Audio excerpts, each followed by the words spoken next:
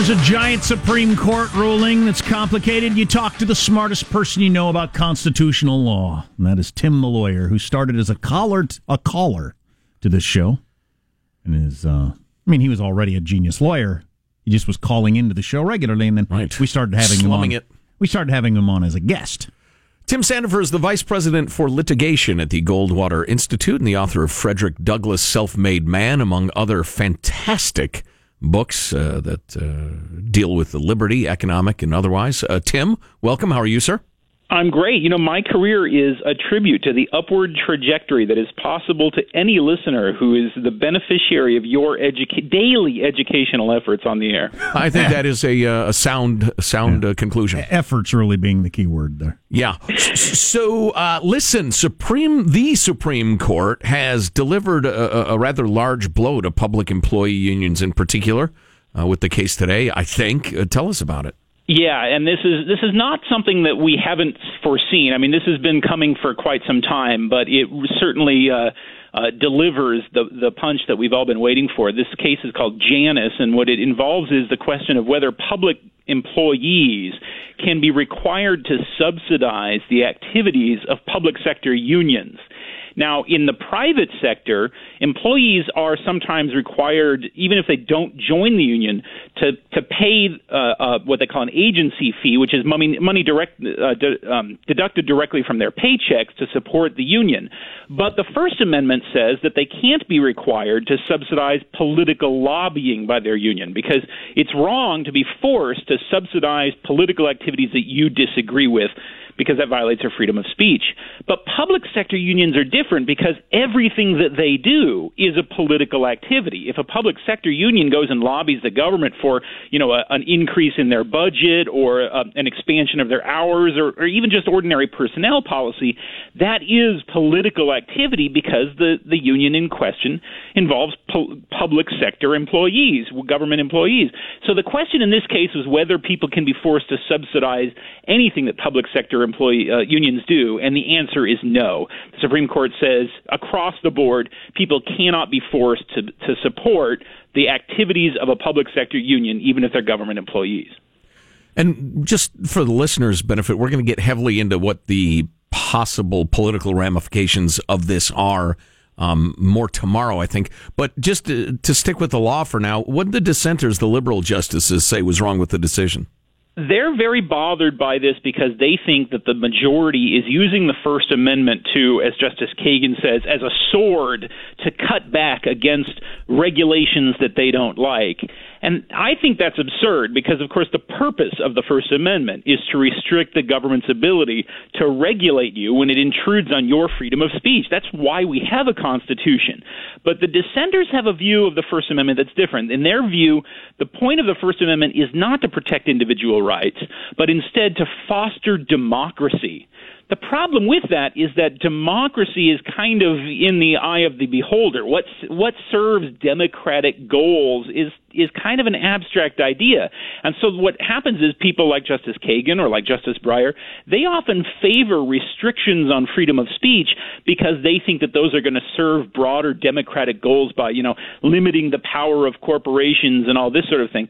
What that really ends up doing is allowing the government to restrict freedom of speech whenever political powers think that's a good idea. And that's very dangerous. Do you make anything of the number of 5-4 decisions we've had in the last couple of weeks?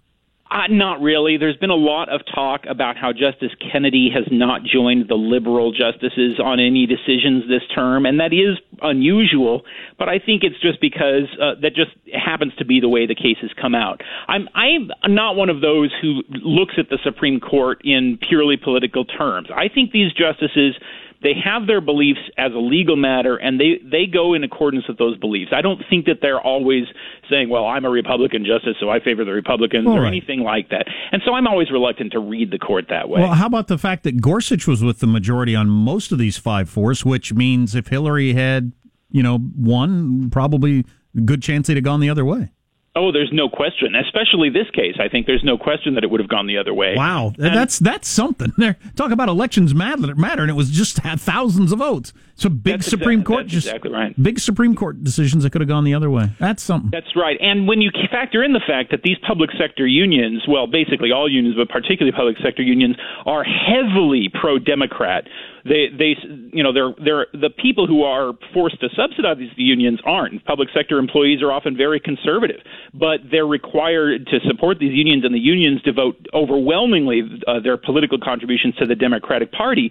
You see the reason why this is an important First Amendment issue.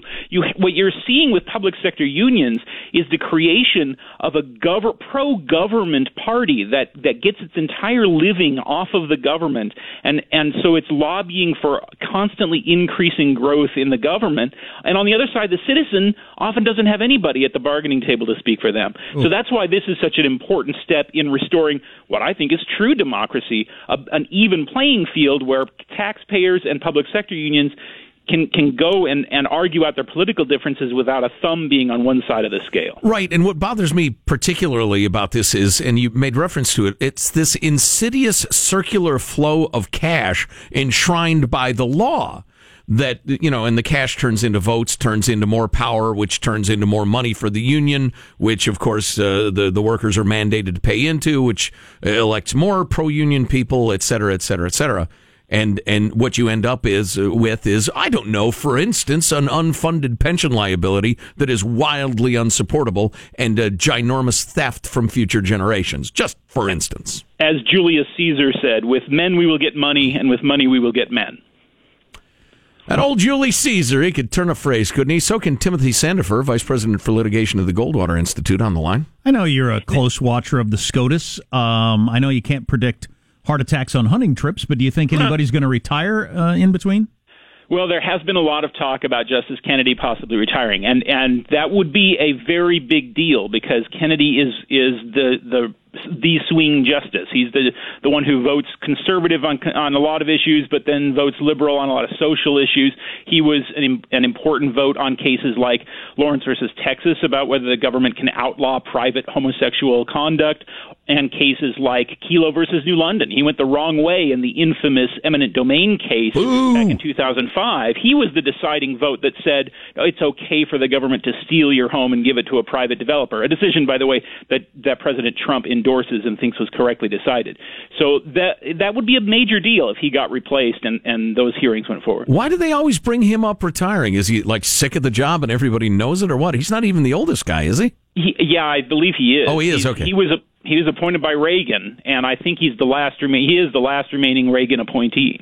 God, somebody texted us the birth years of the Supreme Court justices. There's a 35, a 37, and a 36, I think. 1935, that they were born, which is just incredible. Yeah. I don't get too far into this and bore people that aren't into it, but a guy like Kennedy who goes back and forth the swing vote, do you see a consistency of thought there, or is he just like off his meds some days?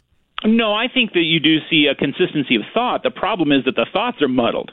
The problem is that Justice Kennedy is one of these ones who very often wants to find a compromise position, and he thinks that you can do that through democracy. And the problem is that for the court to throw an issue out there and say, no, this is for the public to decide through voting is really an abandonment of their responsibilities, because the point of the Constitution is to restrict what the majority can do to us in order to protect our rights, and because it's not supposed to be a winner-take-all democracy where the majority always gets its way. So if you take the case of the Kelo case, for instance, what he said in that case was, if the government is abusing its power to take away one person's property and give it to another person, that's a bad thing, so courts should keep an eye on it. But on the other hand, that should be allowed, and I'm not going to tell you when it's not allowed. And so nobody knows what that decision means. And that's very frustrating to those of us who are trying to draw clear lines in the law. Yeah, ow, signed the Fourth Amendment. We're talking a lot about that point of view, democracy, et cetera. It's a bit of a cliche in these discussions, but it is true that the word democracy is mentioned nowhere in any of the founding documents, is it? No, it's not mentioned in the Constitution. It's not mentioned in the Declaration of Independence. In fact, the very reverse is true. The first sentence of the Constitution says that liberty is a blessing. It doesn't say that about democracy, and it goes on to restrict democracy in all sorts of complicated ways in order to protect liberty. And the problem with our modern-day democracy fetish is that we often think that whatever the majority decides is a good thing because the majority has decided like the bullet train. Yeah. Well, that's kind of the progressive point of view, though, isn't it? That if the majority thinks the government ought to be able to do something, the government ought to be able to do it. Ironically, they call themselves progressive, but that's a very regressive thought, because what the Founding Fathers did when they wrote the Constitution was they looked at the history of places like Greece and Rome, and they saw what sort of disasters followed if you just had the majority doing whatever it felt like. You would have, one day they would decide one thing, and then the next day they would decide the exact opposite, and it resulted in chaos and emotionalism, and people would get hurt in the interim. So the reason we have the constitutional system is to limit what democracy can do in order to protect people from the often arbitrary will of the majority, or even temporary majorities that don't actually represent what the majority of people really want. Right. Yeah, fair enough. Tim Sandifer, Vice President for Litigation at the Goldwater Institute. Any other of the recent cases really got you excited or angry or freaked out or anything? Well, the interesting thing for me is there's a follow-up case to today's Janus Union case, and that we are litigating here at the Goldwater Institute called Fleck. And this case involves whether lawyers can be forced to join a bar association. That's different from a bar. Lawyers have to pass the bar. They have to take the bar exam and join the bar. But then there's also a club called the Bar Association, and a lot of states force lawyers to join bar associations also, or come up with tricky ways to basically trick lawyers into subsidizing those bar associations, which are just like unions. They support overwhelmingly liberal causes. We have a case challenging that, and we've asked the U.S. Supreme Court to take. In fact, we just filed our request with them just a few days ago. And today's decision in the Janus case gives us, I think, a strong likelihood that the Supreme Court will take up this case also and say lawyers also cannot be forced to subsidize political causes that they don't agree with. Final couple of questions. Oh, we're already running late. Who are the worst justices in Supreme Court history? Name a couple. In history, Roger Taney and Oliver Wendell Holmes Jr. Okay. Were there any particularly stupid justices who just shouldn't have been there at all? Probably, but there probably have been. There's one I can think of that it would be impolitic for me to name. Oh, wow. Text me later. Is there a particular book about the Supreme Court you like? Because I read The Brethren by Woodward, and I thought it was fantastic. Is there anything you recommend? Yeah, the Brethren is my favorite, but it is getting a little out of date. There's a wonderful book out there by a guy named Damon Root, R-O-O-T.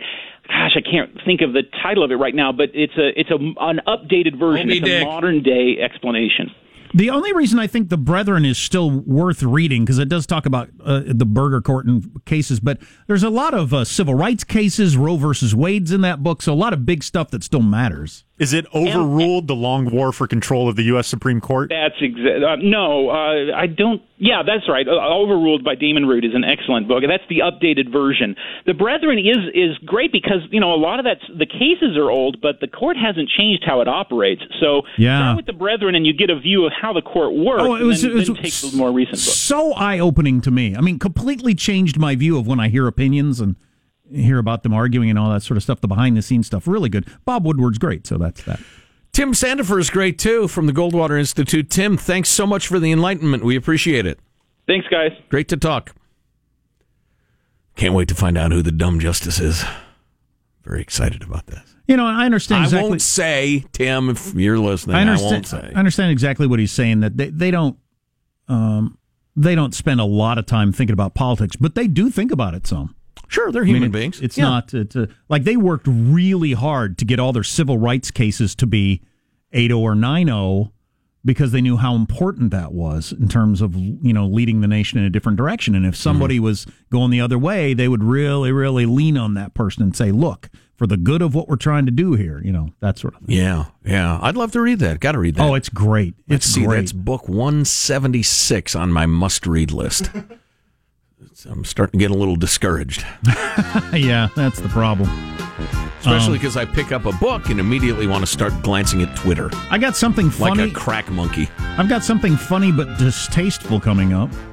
Or you might not find it funny because it's so distasteful. But anyway. Funny but distasteful is the title of the unauthorized biography of me that came out recently. It's unauthorized. So, yeah, I granted them no access. Funny but distasteful. Coming up on the Armstrong and Getty Show. Armstrong and Getty. The conscience of the nation. You may not think that it...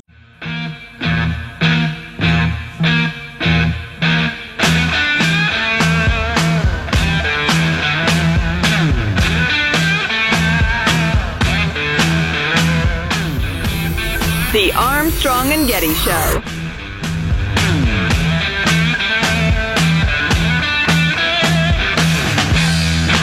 So I was mocking the new Barbie, which the new Barbie is a robotics scientist or something like that. Anyway. How can you tell? I don't believe what Barbie does has much effect on anything, really. But we did get this text. You're wrong, Armstrong and Getty. Specifically, he means me. Males still dominate the arena of jobs for science, technology, and mathematics. Then he gives me a bunch of labor statistics. Yeah, we know. Oh, okay. I enjoy the show, but your white male privilege stinks. Sincerely, a progressive white male. Well, sorry about your guilty over being a male and being born white syndrome. I hope you can get over that. We know there's an imbalance in the sciences. I didn't know that. You know that, but I didn't know that. Haven't we talked about it? I don't know. Maybe we have. It's not important enough for me to memorize, probably. The whole Google memo thing, that ring a bell? The whole guy got in trouble. That's right. Blah, blah, blah. Yeah. Whatever. I refuse to talk about it re-Barbie. I don't think that has anything to do with anything. There's an imbalance in nurses of women, dude. Does that keep you weeping bitter tears at night? That was unnecessarily sarcastic. So I wanted to bring you to this Saturday Night Live sketch because I was thinking of this last night when my wife came across a story that somehow we missed a year ago. Oregon man carries mother's severed head into grocery store. Yeah! An Oregon guy carried his mom's severed head into a grocery store. And yesterday, the reason it was back in the news is they found him crazy. Imagine that. Oh, boy. How long did that take him to figure out? A year. And when they find you crazy, every 90 days, they evaluate you to see if you're better now. And if you're better now, you get to go. Oh, you're okay now, so we're going to let you out. And so, because it's not your fault if you're crazy. Sure. On the other hand... it's like catching the flu. On the other hand, I think a lot of times you look at somebody who does that and you think, I'm not sure they should ever be out ever. Anyway, this is from Saturday Night Live. This is a parole hearing. Our next prisoner is Wallace Redding. Mr. Redding, we see by your file you've served 40 years of a life sentence. That's right, sir. Let me ask you, do you feel you've been rehabilitated? Rehabilitated? That's a funny question. I don't believe I know the meaning of that word. Is the man who walked into this prison 40 years ago the same man you see before you? Absolutely not. Am I a saint? No. Just a man. A man who's paid his debt to society. But no matter what your decision is today, I'll accept it. For I know that in the eyes of the Lord, I am a free man. Free from sin. I humbly await your answer.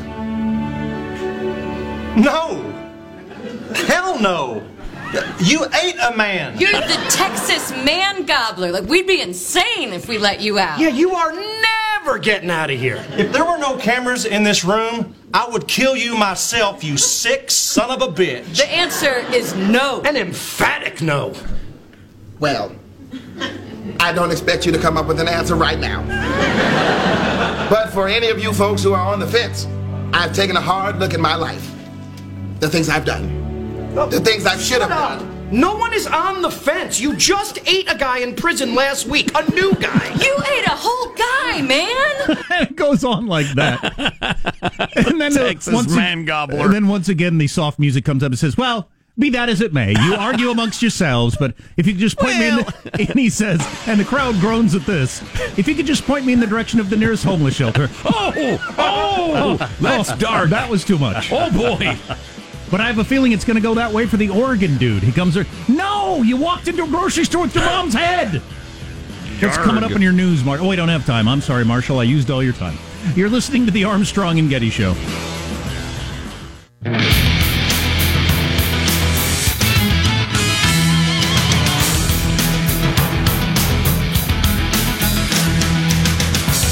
We got this text. The reason motorcycle ridership is down is the fact the new Harley Davidson costs $30,000.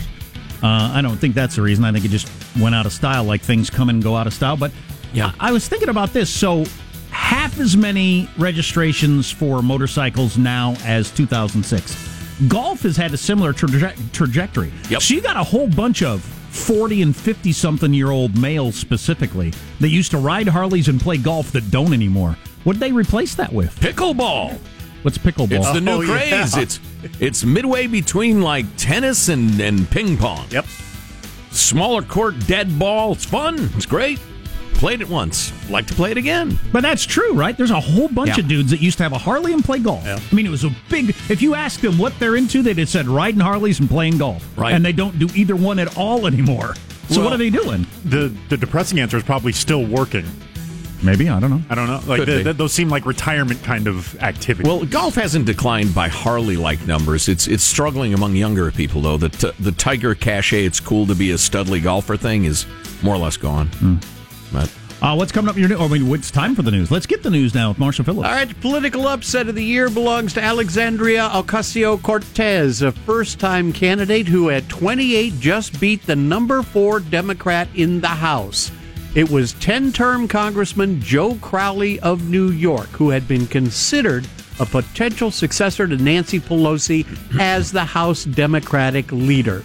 He lost the primary to a former Bernie Sanders organizer backed by the Democratic Socialists of America. NPR host Steve Inskeep asked Ocasio-Cortez if that means by beating a Democratic leader like Crowley, it's time for other Democratic leaders like Nancy Pelosi to go. Well, I think that it depends on our options. You know, I'm open to looking at who are other candidates for leadership, it's really about the choices between two. But I'm certainly open to examining, what we're doing as a party and how we're moving forward. So that's not unqualified support for Nancy Pelosi. I'm not hearing that. We can all save that laugh. No. I mean, I think I think what we have to do is. I think it'd be inappropriate to commit to any one individual before we've even won back the House in November. So he says that's not support for Nancy, and she says, and just stops. I thought the clip was over. No, she wasn't going to go. She wasn't going to say anything. So anyway, yeah, you're not dragging any support out of me, which I get that. And during her NPR interview, the host asked Ocasio-Cortez if there wasn't any danger in Democrats seeming to be too extreme in their opposition to President Trump, his policies, and his supporters. No, I don't think so. I mean, you look at the extremity of this current administration and trying to, instill fear or spook the Democrats that are trying to hold the unconscionable actions of this administration accountable is not extreme.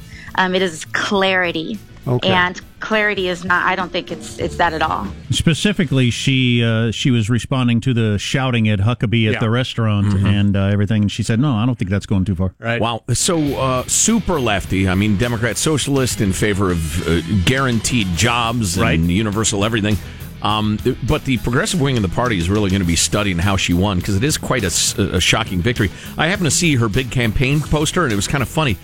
She's a Hispanic gal, as you may have guessed from her name, but on her poster, she's staring just slightly off to the distance and on the side. Looks just like the Che Guevara T-shirt, which I don't think is accidental.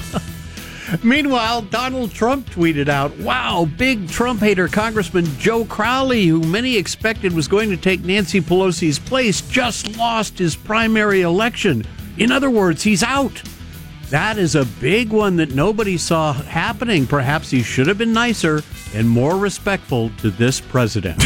That's right, because that's why she won, because she was more respectful to Trump. That's hilarious. He made it about him in a truly nutty way. There's her Che Guevara poster up there. Oh, yeah. Very much so. So we got this text. Jack, what did a 45-year-old man replace golf and motorcycles with? Probably OxyContin. Oh, devastating. I've got a special tonight for an hour. I'll talk about that. An hour? Another note, national debt's exploding. Congressional Budget Office projecting the federal debt compared to the size of the economy will hit 78% this year, the highest level in nearly 70 years, and that it will grow steeply from there over the next 30 years. Well, you left out an important piece of information there. The reason it's the highest percentage of debt in 70 years. What was going on then? Saving the entire globe. The biggest from war in the history of the planet. So that doesn't really count. That's an extraordinary situation. Right. This is at the end of many years of peace and prosperity. Yikes. Yeah, the longest period of peace and prosperity in world history, and we're at debt levels like it's World War II. That should be alarming to everyone. It's alarming to practically no one who runs our government. I'm glad you brought that up. I was listening to a bunch of coverage of actually the upset election win we were just talking about. And another Democrat congressman was commenting on it, and he said, listen, I think we're fine. We're going to keep bringing up the issues millennials care about. The environment, racism, climate change. Right. And he had one more that was kind of your fringy activist-y issue. Right. And he said nothing about the bankrupting of the country and the theft from that generation. Mm-hmm. Not a syllable. I tell you what, youngsters, with all due respect to climate change, and you want to be a good little social justice warrior, if you don't get on fiscal discipline in the government, you're going to wish you'd listen to old Grandpa Joe, because it's going to be a disaster for you. For you! There you go. That's a wrap. That's your news. I'm Marshall Phillips in the Armstrong and Getty Show. The conscience of the nation fly like an eagle. Once we get a Republican president, they get control of the House and the Senate, then we'll be able to get some conservatives, start tightening up some budget strings. Exactly. Yeah. We'll cut waste, fraud, and abuse. Right. Yeah, there is not a party that believes in that. There is no party that believes in that. Well, there libertarian. But they have no support, and they nominate crazy people. We regularly run lunatics for office. That's correct. Motorcycles. It's our thing. Don't judge. Motorcycles and golf for middle-aged men have been replaced by mountain biking, road biking, hiking, kayaking, and other active sports. I'm kind of interested in these answers because obviously something's filling those voids. I think there's some truth to that one. Sure. I don't know. Text line is 415-295-KFTC. Take a kayak. Go into those walls. Will do. You're listening to the Armstrong and Getty Show. Armstrong and Getty. The conscience of the nation.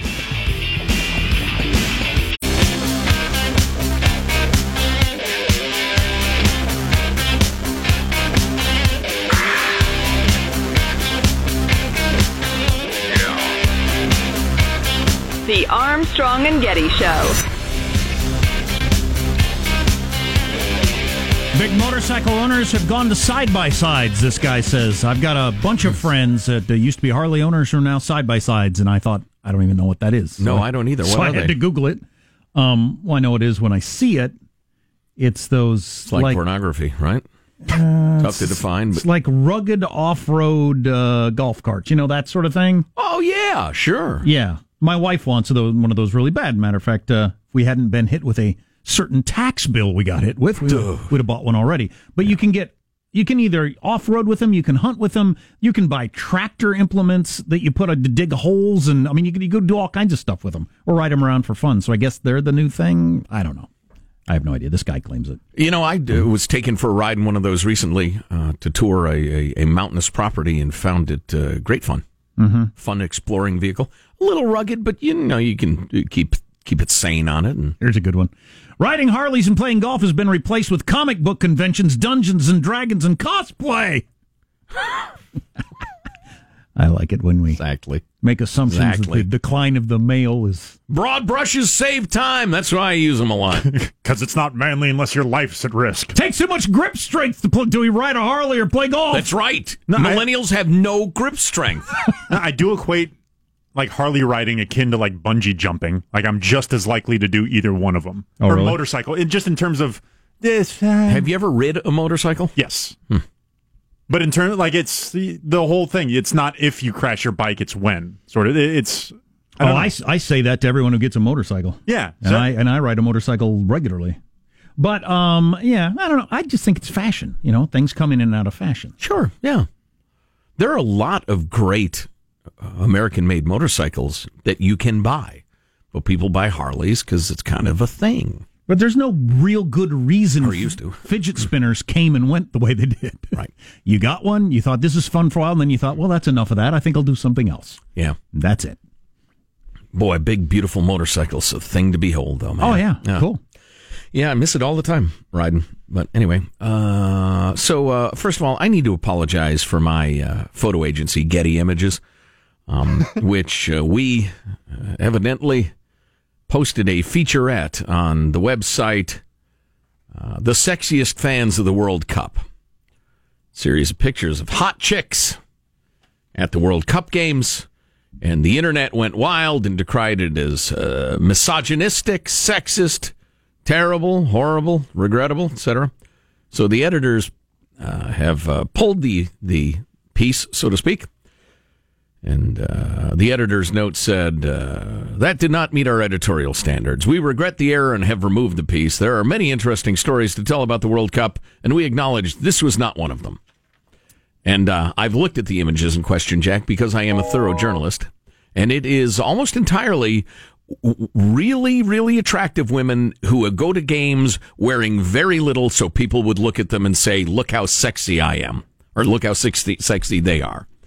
In spite of this, the internet was angry. Of course, the internet is angry about everything. If a 7-year-old girl tap dances, the internet is angry. So, look at the comments sometime. So the idea that, and this is such a staple of journalism now, oh, this is a controversial thing. Look at these comments. You literally cannot come up with something that's not controversial to social media. Correct. So that is the laziest, worst, most cliched brand of journalism extant today. The only reason it's significant at all is that, for instance, Getty Images caved. Well, you can't justify anything with saying there was controversy on the internet. You can't justify it being a news story. Because as I said, it literally, and I'm literally using literally correctly. Wow. You literally cannot come up with something that's not controversial. Correct. A cute little kid with a puppy will get lots of hate. Your puppy raped my eyes. Get that S off this site. You know, angry, trollish comments. So again, hey, Getty, just in case you hadn't noticed, it's 2018, not 1975. Enough with the dated sexist claptrap. Yeah, it's pretty lame. It is very lame. I mean, there's softcore anywhere you want to look. Look at your local beer billboard if you want to see girls in bikini tops, but... I don't get that as a genre. I mean, I understand the appeal of it as a male, you know, to allegedly, all that sort of stuff. but it's ubiquitous. I mean, it's available everywhere. Right.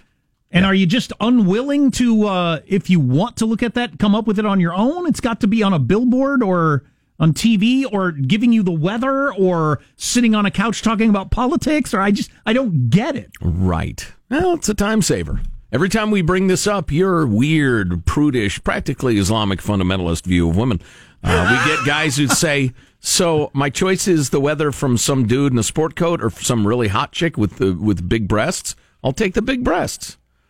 I don't quite get it. I want the best meteorologist. I think that's like saying the best, checkers player or coin flipper. Okay, but they don't make their money on the accuracy of weather reports. Sure, that's a bad example. For meteorology, it doesn't matter. I don't like the we're going to get you to watch because you're such a stupid male. You'll watch this young hot chick. Yeah. I don't like to be played like that. But for the politics stuff, it does matter. So get somebody who understands the issue and is smart, and not somebody who looks good in that tiny little dress to be on my cable news talking about my news. Right. That does make a difference. There is some cross section. There is, but I've not listened a lot. to these shows. I've watched them. Yeah, it's not 100%. I didn't get a chance to tell you about French butchers who've begged the government for help to protect them against vegans, militant vegans who are attacking butchers in France. That's where we're headed. Sacre bleu. Trump's America. Alexa, play Final Thoughts by Armstrong and Getty. Okay, here's some idiotic musings by a pair of half-wits and their merry band of simpletons. Where's the lie, huh? Here's your host, Joe Getty. All right, let's get a final thought from everybody to wrap up the show, huh, Michelangelo? Your final thought? Yeah, early in the show, I said I was going to see the Mr. Rogers documentary, and I think there's some other movies I want to see this summer, so I may take a tip from Positive Sean and get the movie pass. Positive Sean. Speaking of you, your final thought? Yeah, Facebook is easing its ban on cryptocurrency ads, so I feel like this is the great time to let everybody know to get in on Sean Coin. This is going to be great. Right now, we're only accepting cash. If you see me in person, give me some cash. I'll get you your Sean Coins later. We're working on the app and the infrastructure, or you can send it in by mail. But Sean Coin, it's going to be huge. Sure. I hear it's volatile. Marshall Phillips, your final thought. I know we've been talking about the times they are changing, desires are morphing. I know I have replaced riding my Harley with Chardonnay and Scratchers. Jack, do you have a final thought for us? No, I replaced mine with having kids, but I don't think that's what everybody's doing. The voting is in. The U.S. Supreme Court wrapped up today, and this says that Neil Gorsuch ranked more liberal than Anthony Kennedy for the entire session. How interesting. Although I'm not exactly sure how they came up with that, so I'll look into it more for tomorrow. My final thought is the infamous Red Hen restaurant in Virginia has announced it will be closed until July the 5th, so things can cool down a bit. You know, once I found out that they not only booted out Sarah Huckabee Sanders and made everybody leave, but they followed the party across town to a different restaurant and tried to organize a protest. The owner of the Red Hen did. She's a nut job. I feel the urge to go there when they do open and make it hard for them to do business. Order a sandwich and a MAGA hat. Which I'm against. I don't like that sort of behavior. But, man, you get attacked enough, you want to counterattack. That's why it ratchets up, and pretty soon you're into dangerous territory. That's right. Ask Steve Scalise about that. Armstrong and Getty wrapping up another grueling 4-hour workday. So many people, thanks. So little time. Go to ArmstrongandGetty.com. You can email us, mailbag@ArmstrongandGetty.com. If there's something we ought to be talking about, send it along. Yeah, our text line is 415-295-KFTC. How you feeling about your push-ups some point this week? Yeah. We're working on it. Yes, indeed. Okay, a lot of words there. God bless America.